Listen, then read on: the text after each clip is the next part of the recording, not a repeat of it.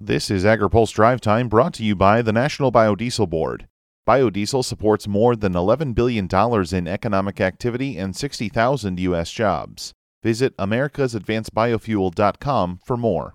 Good Thursday afternoon. I'm Spencer Chase. Ag Secretary Sonny Perdue says USDA will be able to meet and exceed President Donald Trump's request for a 5% budget cut.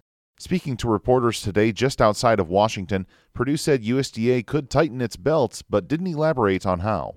Obviously, I heard President Trump very clearly. I think he's serious about now the economy's going, the deregulatory environment, and the tax cuts are really stimulating this environment.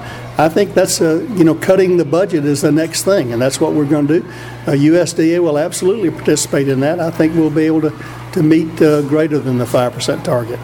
In a statement, a USDA spokesperson said the department stands with the president's goal of fiscal responsibility, and oftentimes leadership means providing excellent service to customers with fewer resources. Trump made the request at a cabinet meeting yesterday. He asked his secretaries to come back with plans on how to achieve the cut at their next meeting. The administration's announced plan to enter into trade talks with Japan, the European Union, and the United Kingdom is getting a warm reception within agriculture.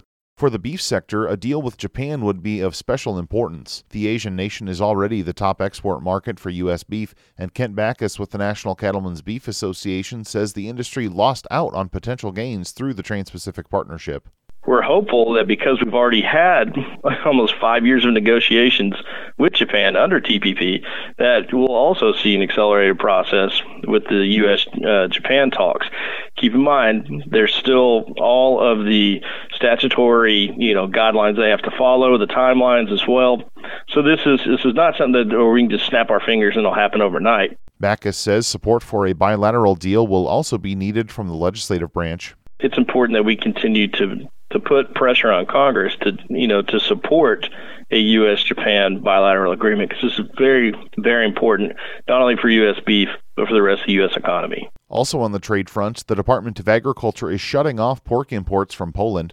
USDA's Animal and Plant Health Inspection Service said in a release one Polish facility exporting pork to the U.S. has done so in contravention of export protocols. A second facility is also under review, but product from all facilities is on hold while USDA conducts the review. The shutoff is especially noteworthy due to the detection of African swine fever in the country. USDA says part of its protection protocol for preventing diseases like African swine fever involves restricting the entry of pork and pork products from affected countries and regions.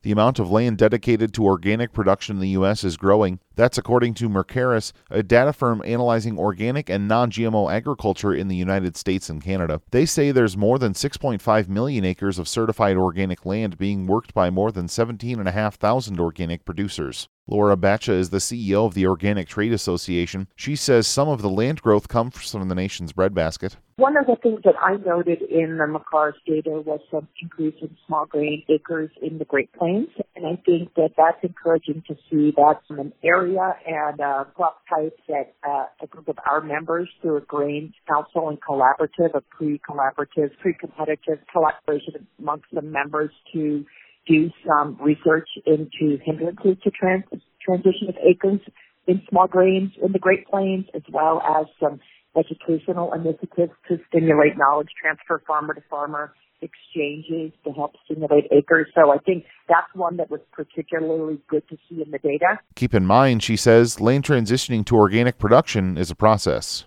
Our members have been working a couple years on some of these projects, and the transition of acres takes 3 years. So what you want to see when you see a nice modest increase in 1 year, you want to see that trend continue, because an effort in 2017 doesn't show up as new acres in 2018 because of the transition period. This year saw 460 new organic operations, a 3% jump over 2017 figures. Now, here's a word from our sponsor.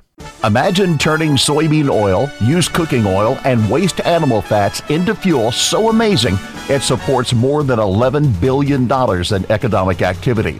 That's biodiesel, an American-made fuel transporting goods across the country, heating homes, and driving our economy forward.